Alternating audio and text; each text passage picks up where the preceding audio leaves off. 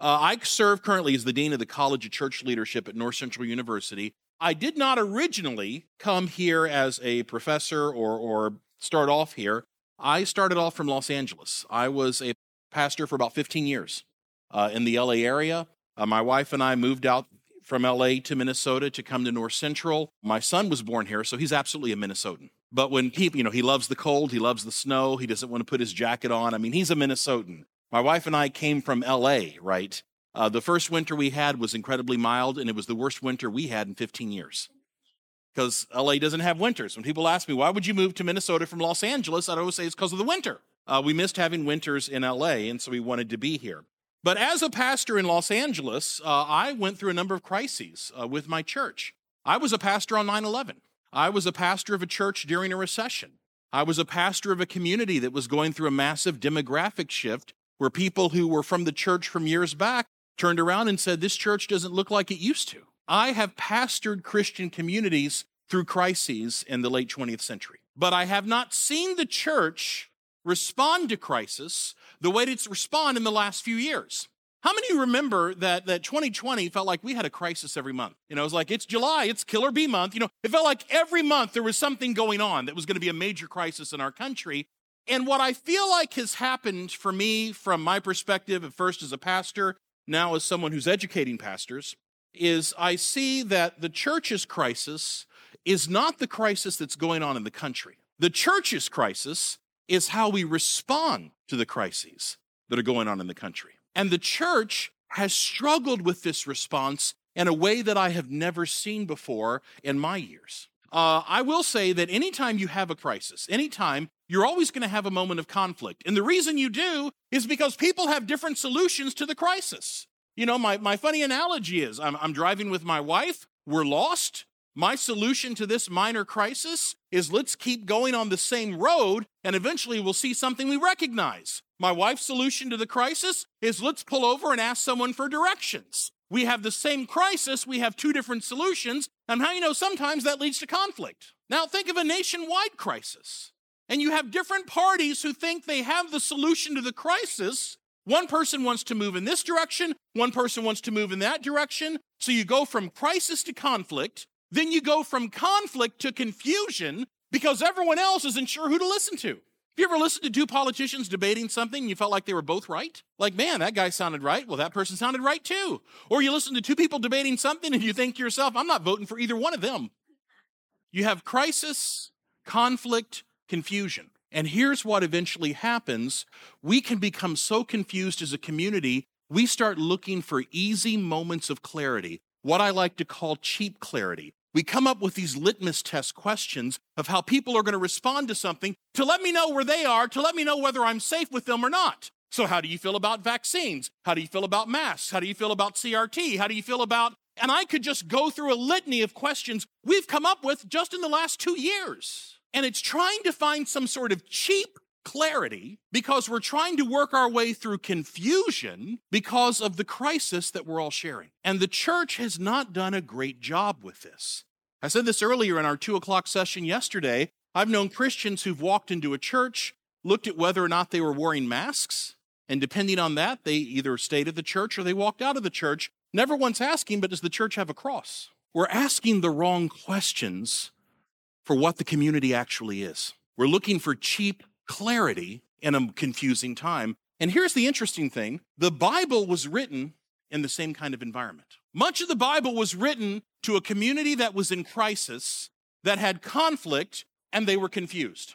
In fact, the entire set of the Gospels are written at a time when the Jewish world has been going through a generational crisis that's been lasting for more than one generation, and the crisis is this. How do we maintain our Jewishness under Gentile oppression? The Jews are not a free people. They don't have control of their own destiny. They are under Rome. They are trying to maintain what it means to be the people of God when they live in a greater culture that's pressuring them to let go of who they are. Does that sound familiar? And the community has a conflict over what's the best way through the crisis. There's one group that says what makes us Jewish is the temple. The temple is where God's presence is. The temple is where we sacrifice to God. If we just protect the temple, we protect ourselves. That group was known as the Sadducees. There's a group that says what really makes us Jewish is the law. If we just maintain the law. In fact, there was a group that said if everyone would just follow the law and be who God wants us to be, then God's going to return and set us free himself. That group was known as the Pharisees. And for the Pharisees, when you find Jews who aren't following the law, you're part of the reason why Yahweh hasn't returned. You have one group who says, oh, I think God wants us to do it ourselves. He's given us the tools. We know how to fight. We can fight the oppression ourselves. We don't need to wait for Yahweh to return. That group was known as the Zealots. Then you have another group that says, look, Rome has given us a king already. Rome is already supporting us its own way. Why can't we just get behind what Rome is doing? Our king is Herod. That group was known as the Herodians. Different Jewish groups trying to answer the same crisis. How do we maintain our identity under oppression? And they're coming up with different answers. And here's what's interesting. When you come to the conflict with Jesus and the Gospels, much of the conflict revolves around this. No one can figure out whose side Jesus is on. Jesus is a man who teaches constantly in the temple. Aha, that makes him a Sadducee. No, but wait a minute. He teaches on the law. He has disciples. He acts like a rabbi. Well, clearly that makes him a Pharisee. No, wait a minute. He also talks about revolution and the coming of a new kingdom. Well, that clearly makes him a zealot. No, wait a minute. He also likes to eat and dine with sinners. Well, that clearly makes him a Herodian. Well, why do we look at his disciples? Okay, well, one of his disciples is a tax collector. Aha, I knew he was a Herodian. No, but one of his disciples is called Simon the Zealot. Well, now if he's accepting zealots, that sounds like he's a zealot. Well, no. Some of his disciples actually are friends with the chief priest. Well, that's a Sadducee. Well, no. Some of his disciples have come from the Pharisees. Oh, come on. Whose side is Jesus on? There's sides here. He needs to pick one and stick with it. And much of the conflict in the Gospels revolves around this. People think they have Jesus pegged. They know whose side he's on. Then he does something that confounds their expectations. And if you think he's a Pharisee, and then he does something that seems very unpharisaical, that's going to offend you if you're a Pharisee. If you think he's a Sadducee, and he says, tear down this temple, in 3 days I'll rebuild it, that's going to really offend you as a Sadducee. When we come to our text today, and it's going to be Luke chapter 10, we're going to start reading here at verse 27. And Luke 10:27, the whole context of this story, or verse 25, Luke 10:25, the whole context of the story is simply this. It's Jesus being asked, whose side are you on? And the way he answers the question is really telling us whose side we should be on. So I want to read today, beginning at Luke 10, beginning at verse number 25. On one occasion, an expert in the law stood up to test Jesus. Teacher, he asked, what must I do to inherit eternal life? What is written in the law? Jesus replied. How do you read it? The lawyer said, love the Lord your God with all your heart, with all your soul, and with all your strength, and with all your mind, and love your neighbor as yourself. You've answered correctly, Jesus replied. Do this and you will live. But he, the man of the teacher of the law, wanted to justify himself. So he asked Jesus, and who is my neighbor? In reply, Jesus said, a man was going down from Jerusalem to Jericho when he was attacked by robbers. They stripped him of his clothes, beat him, and went away, leaving him half dead. Priest happened to be going down the same road, and when he saw the man, he passed by on the other side. So too a Levite, when he came to the place and saw him, passed by on the other side. But a Samaritan, as he traveled, came where the man was, and when he saw him, he took pity on him. He went to him and bandaged his wounds, pouring on oil and wine.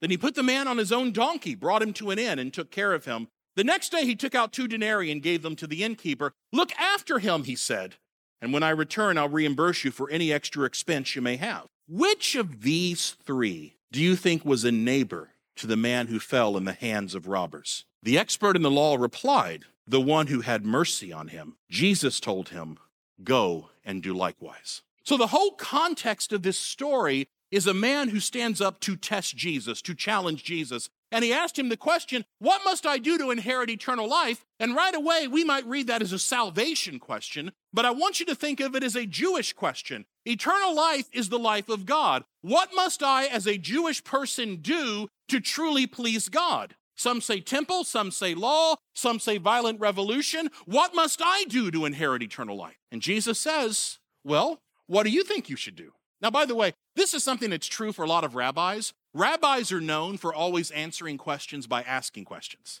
In fact, the story is once told of a man who came to a rabbi, and he said to him, why do rabbis always answer questions by asking questions? To which the rabbi responded, what's wrong with the question? So the man asked Jesus a question. Jesus turns it back on him. How do you answer? And the man says, well, and he's quoting for us Deuteronomy 6:5. The Bible says you shall love the Lord your God with all your heart, with all your soul, with all your mind, with all your strength.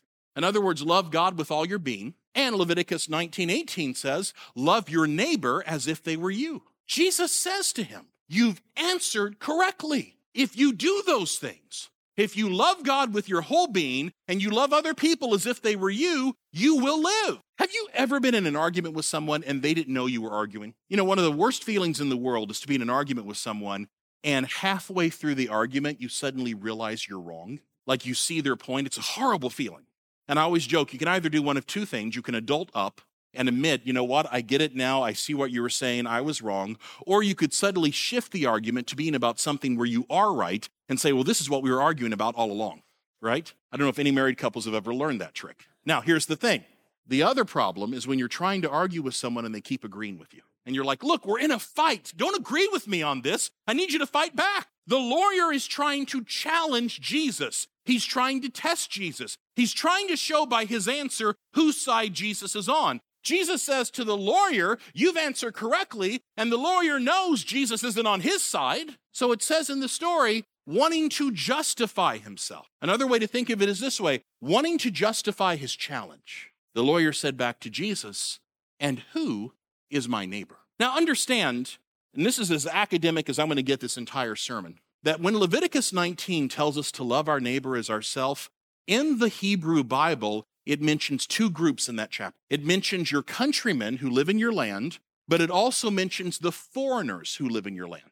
So when it says love your neighbor as yourself, who's the neighbor in Leviticus 19? Well, the only two groups mentioned are your own countrymen, but also the foreigners who live in your land. In other words, if they live in your land, if there's someone you can reach out and touch, guess what? They're your neighbor. But when the Hebrew Bible was translated into Greek, a generation before Jesus, this is the Bible a lot of people read, they changed the word foreigner to the word convert. So now it doesn't read, love your countrymen and the foreigner. It reads, love your countrymen and love the foreigner who's converted to Judaism. That's who your neighbor is. So the man asked Jesus the question. It says, love your neighbor as if they were you, but who counts as my neighbor? And in asking Jesus the question, who counts as my neighbor, what the man is also asking is this, who doesn't count as my neighbor? And asking Jesus, who do I have to love? The man's also asking the question, who do I not have to love? And the answer that Jesus gives is the story of the Good Samaritan. Now, when he gives us this story, it's a real world scenario. I don't want you to think of it as like a fairy tale. He's telling us about something that's real in that culture because there was a road that went from Jerusalem to Jericho. It was a winding road. It was a road in which there were places where you could only walk 2 by 2. You couldn't have a huge caravan. And it was a wonderful road for people to get mugged because it was easy to hide on that road and pick people off. In fact, people on this road would typically travel in as large a group as they could just for protection. So when Jesus says there was a certain man going down on a road from Jerusalem to Jericho, everyone knows what road he's talking about. I could even imagine someone in the crowd thinking to themselves, yep, my cousin got into a coma from that road. I know exactly what road you're talking about. And the man by himself was beat up by robbers. They took everything from him, including his clothes. In the ancient world, all clothes are handmade. Sometimes the most valuable thing you have are the clothes that you're wearing. They took everything from this man. They left him naked on the side of the road, half dead. Now, again, this is a road that is a dangerous road. It's not a road that's well traveled except by groups of people. So when you're hearing the story for the first time and you're Jewish and you live in this area, you immediately identify with the injured man. And this is what I want you to think throughout the story of the Good Samaritan. You're identifying with the injured man. That's who you are in the story. You are alone, you are naked, you are bleeding, you are dying, and it's a road that's not well traveled. And people could hear this and their first thought is, oh no, what's going to happen? And Jesus says, and a priest came by. Woo! Oh, good, praise God, there's a priest. We're going to be fine. And the priest saw the injured man, and he quickly crossed over to the other side and went on his way. Oh no, this would have been this one guy's chance for help. And Jesus says, and then a Levite came by. Whew, oh, good, finally someone else showed up. This is a man who's in charge of the worship of Israel. They're going to help. And the Levite saw the injured man, and he quickly crossed over to the other side and went on his way. Now, Jesus is answering a question, who counts as my neighbor, Jesus himself is going to ask a question. The question that we sometimes ask is the question no one's asking in the story, and it's, why didn't the priest and the Levite stop to help? And some people come up with their own answers. One possible answer is that in the Bible, if you touch a corpse, it makes you ritually unclean, and a priest and a Levite, if they were coming to the temple, could not touch a corpse, otherwise they couldn't do their job.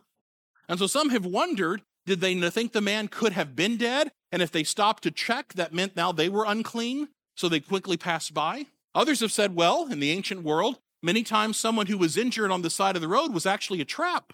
And it could be they saw the man, thought they were walking into a trap, and they quickly ran to the other side. Here's what I want to say. In the story, it doesn't matter their reasons, because all that matters is they didn't stop. Remember, you're the injured man. You're not the priest. You're not the Levite. You're the person who is dying and needs someone to stop and help you. When you're that person, it doesn't matter what someone's reason is. All that matters is whether or not they stopped. The priest goes to the other side. The Levite goes to the other side.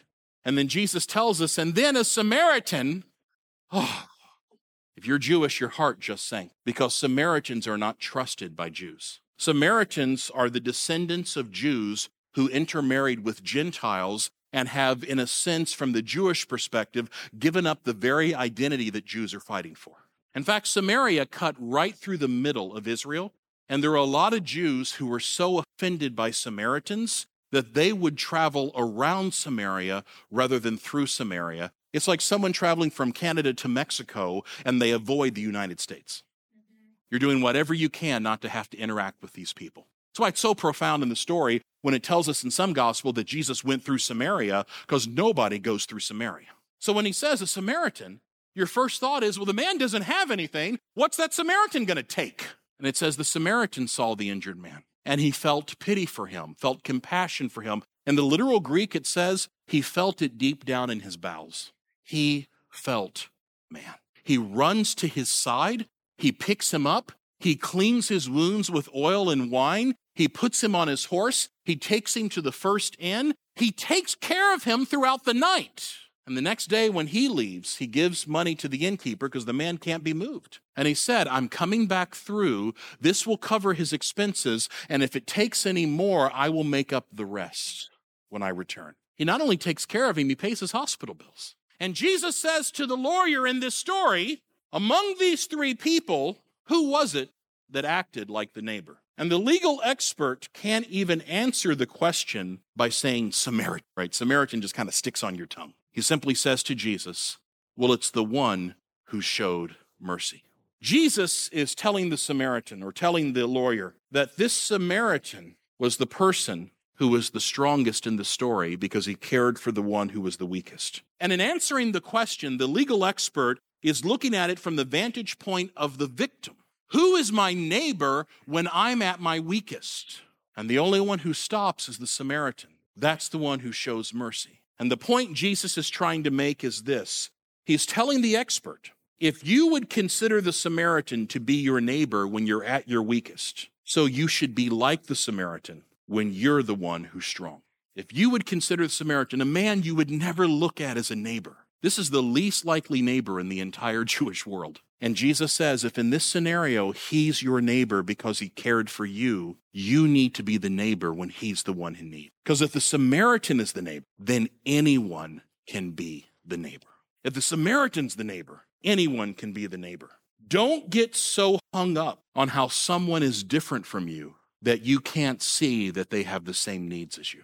Don't get so hung up on how someone is different from you that you can't see that they have the same needs as you. My mom is 80 years old. She is an evangelist, and she still travels as an evangelist. She's an 80-year-old woman that when you meet, you wouldn't assume is 80 based on whatever your assumptions of 80 looks like, right? She likes to move. She likes to, when she preaches, she jumps. If she was the one up here preaching, she would have been up and down this stage multiple times. In fact, someone recently, when she was 79, sent me a picture of her preaching, and they caught her in mid-jump while she was saying something. And there's actually this great photo of her 2 feet off the air, off the stage, and it looks like rapture practice, right? But her feet, it's like a Sports Illustrated shot because her feet are perfectly level. They're 2 feet up, and she's pointing her finger. I mean, it's like it is a great shot. That's my mom. When she was in her 70s, she lived in a house that has a steep embankment right by the side of the house that's a hill that's just filled with gravel. At the end of that hill is a 6-foot retaining wall that's keeping everything in place. One day, and she lives alone, my dad had passed away. My dad's passed away. I've said to my mom before, come live with us. And she says, one day I might come in and move in with you, but today is not that day. She's fine. She's okay. She lives on her own. She's happy, right? So my mom is out sweeping in front of her house, and she comes by that embankment. She leans down, and her cell phone that she had in her front pocket falls out of her pocket and was right at the edge of the embankment. Now, how many know we now live in a time where losing your cell phone is like losing your car, right? I mean, you're like, I got to grab that cell phone. So she reaches down to grab for it, loses her balance, and goes face first down this gravel hill, picking up speed until she hits the embankment or hits the retaining wall. She hits the wall. It's 6 feet tall. She's right underneath the wall, so you can't see her if you're walking on the other side unless you're really tall. At that exact moment, as she hits the wall, she cries out for help. And there is a man who's walking down the street on the other side of that wall. She lives in rural Missouri. This guy actually from Los Angeles, which, funny is where I was from at the time. While he's walking by the wall, he hears her scream. His name is Jeff. Jeff is a professional stuntman in Los Angeles. Jeff is walking by. At the time, he was shirtless. He's covered in tattoos. He had dreadlocks. He actually had a bone through his nose. He heard my mom's cries for help. Can't see what's over the wall, but like a stuntman, he grabs a hold of the wall, leaps over in one bound, this 6-foot wall, runs to my mom. And my mom says, when I first saw him, I thought maybe I had died and I hadn't ended up where I thought I was going to go. Jeff runs right towards her, gently picks her up, carries her all the way up the hill, takes her inside her house, gets towels and rags, starts wiping the blood off of her, and stays with her until family can arrive. Now, I find out about this, and I go when I'm visiting my mom to meet with Jeff, who is there, because I want to say thank you. And as I'm trying to tell him thank you, I find out he's a professional stuntman. I'm pastoring in LA. I have people in my church who are part of the entertainment industry, including stunt people. And as I'm trying to connect him, hey man, I'd love for you to come to my church. He stops me right away and says, no. He says, I don't want to hear anything about God. Jeff is clearly not someone who belongs to my tribe. He's not someone who belongs to my faith. He's not someone who likely votes in any of the ways I would vote in elections. But in this story, who's the neighbor? It's Jeff. And this story, Jeff is the neighbor. And Jesus would say, if Jeff is the one who's a neighbor to you when you're in your need, you need to be the neighbor to Jeff when he's in his need. So I have 3 points and then we're done. And the first point is simply this. The whole sermon that I'm preaching on is really about taking sides. And I want to argue that the context of this story is they're trying to figure out whose side Jesus is on. So he tells us a story about what side to take, because in the story, everybody takes a side. The priest sees the Samaritan. What does it say he does? He crosses over to the other side. The Levite sees the Samaritan. What does he do? He crosses over to the other side. The Samaritan sees the injured man. What does he do? He runs over to the man's side. In the story, everybody takes a side. And what I want to argue, this is what Jesus is trying to teach us. And the first thing is this. When it comes to taking sides, always side with mercy. When it comes to taking sides, always side with mercy. To side with mercy means in part that we avoid taking any side that forces us to move away from the injured. We go to the injured, whether we agree with them or not, and this is important. We go to the injured, whether we think they earn their injury or not. We go to the injured, whether we agree with them or not. We go to the injured, whether we think they earn their injury or not. All that matters to God is we can meet their need. Always side with the injured. Always side with mercy. The way the church responds to living out our witness of being God's people is that we have to learn to be God's people for every people group. We have to learn to be God's people for every tribe. We're not one tribe among many. We're a community that will one day include every tribe. So we have to treat everyone as if they could belong to the people of God. We have to treat everyone as if they're the neighbor in the story. When we're unsure how to respond as a church in the midst of cultural insecurity, in the midst of cultural conflict, in the midst of social unrest, Always look for who is hurting and serve them. Don't ever let a difference in tribe fool you into seeing an absence of need. Don't ever let a difference in tribe fool you into seeing an absence of need. Serve the people who are hurting. You're like, well, what if there's hurting on both sides? Then go to both sides. If there's injured on this side and on that side, you run to the right and you run to the left. You always go to where the injured are because that's the side the church takes. We take the side of mercy. Now, I will say this because I think it's always a good correction. When we're talking about mercy, that's different than enabling. And I always want to stress this because I know that sometimes people in trying to show mercy might not be giving what someone actually needs. They're just giving what someone wants. Now, as a foster parent, I'm learning again. I've seen this as a pastor working with addicts and other people, that sometimes what someone needs isn't what they want. And sometimes what they want is the last thing they actually need. So when I talk about mercy, I'm talking about what the need is. Always side with mercy by trying to meet the need. And if you're unsure of what side to take, side with mercy. Show love. Never cross away from the hurting in any side. Never cross away from the hurting. We have gone through a pandemic. COVID is still around.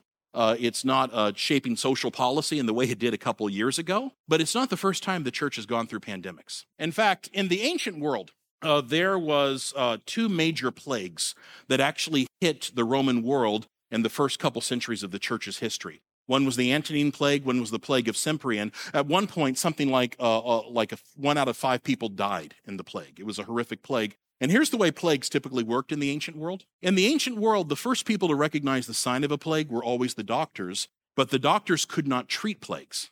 So what they would do is they would close up and they would go out to the countryside, to their villas, and they would wait out the plague. So if you live in a town where all the doctors have suddenly gone on vacation, watch out because the plague's coming. When people would suddenly have family members who would get sick, what they would immediately do is they would force them outside the house.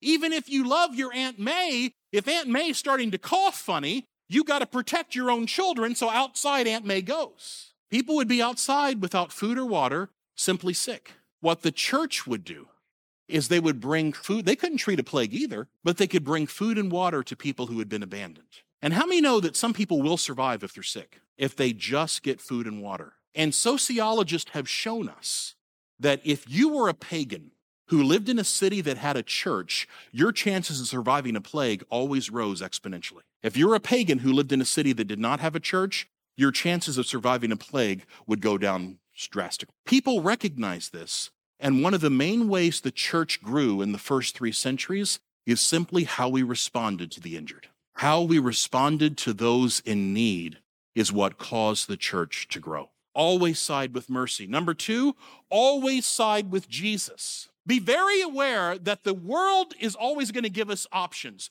The world is always going to tell us what the sides are, and this is not too profound, but sometimes we miss this. Whatever the options the world gives us will always be worldly options. Whatever options the world gives us will always be worldly options. And the problem for us as Christians is this: you will not be able to use worldly options to determine the will of God, because those options were created by people who weren't trying to discern God's will. And too many times as Christians, we get caught up in thinking we have to choose whatever options the world is giving. We don't let the world determine what our options are. We let Jesus determine what our options are. And the truth is, Jesus' throne isn't on the right or on the left. Jesus' throne is over all, because that's where Jesus is seated. And as Christians, we have to remember the Lord that we serve is the Lord over all, not the Lord that's only found on one side or the other. Don't let worldly options become our options. Let our options be determined by Jesus. We always side with mercy. We always side with Jesus. And number 3, we always side with the church. Revelation 7:9 gives us this beautiful image of the church. And it says, "And I looked up and I saw the throne of God, and around the throne were a people that were so numerous I could not count them, a people made up of every tribe, every nation, every people, every tongue." You want to know who the church is? The church isn't a special interest group. The church is a community that will have representatives from every group, meaning whatever tribe you're interacting with is a tribe that will one day have people around the throne of God. Always treat people as if they could belong to the throne of God, as if they could belong to the people of God. always side with the church. That means that we're called to serve everyone as if they could be part of the church. That means we're called to serve as a church in which we're intentional about serving others. That means we're called to serve together as representatives of Jesus. We are called as a church to declare the will of God for a world in need of God's mercy. How many of you agree with that? Our mission is to show the will of God to a world that needs the mercy of God. We can't do that unless we show mercy ourselves. And if we're not doing that, we're not the church Jesus has called us to be. Now, can I tell you one more story? Yes? Good, because if you say no, it's going to be really awkward. I know a pastor who years ago, in his early years of his ministry, was asked one day on a Sunday to come visit a neighbor of one of his church members. And the neighbor said, I have a woman in my neighborhood. She doesn't go to our church. She has cancer. She got cancer shortly after the birth of her child. Her daughter is 3. She has a son who's 5. Her husband just left her because for 3 years, he's been trying to take care of 2 small kids, trying to take care of a sick wife, and he just couldn't do it anymore. And he finally walked out. She has no one. Could you go visit her? The pastor said, absolutely, I will. Monday morning, first thing, he went to this woman's house and knocked on the door to visit her. Who opened the door was not the woman because she was feeling so sick she couldn't get off the couch. Who opened the door was her 5-year-old son who had been taking care of his 3-year-old sister and his mom that morning. And the 5-year-old looked up the pastor and he said this. He said, sir, are you the man from God? My neighbor told us when the man from God gets here, everything is going to change. Are you the man from God? The pastor said, I looked at this young kid. I didn't have the heart to tell him what my title was. I didn't have the heart to tell him what my church was. Oh, son, I'm from this church or that church. He said, I just looked at him and I said, son, I'm the man from God. We walked into the house. I went over to the couch. I laid my hands on his mother and I prayed quietly to myself first. I said, God, I'm not going to pray that you heal her for my sake. I'm not even going to pray that you heal her for her sake. But there is a 5-year-old who has been told that when the man of God gets here, things are going to change. And I'm asking that you would heal her for his sake. He said, I prayed for her to be healed. Within a few minutes, she felt well enough to get off the couch. She went into the kitchen to make food for her kids. He said, 18 years later, they were still at my church as members. But for the rest of my ministry, whatever I did, I always heard that 5-year-old voice in the back of my head, are you the man from God? We live in a world that's asking the question, where are the people of God? We live in a world that's in need. We live in a world that needs mercy. We live in a world that their best solutions are sometimes making them turn on each other. And they need to know that there is a people of God who, when the people of God get here, things are going to change. Are we as a church going to be the people of God that the world wants to exist?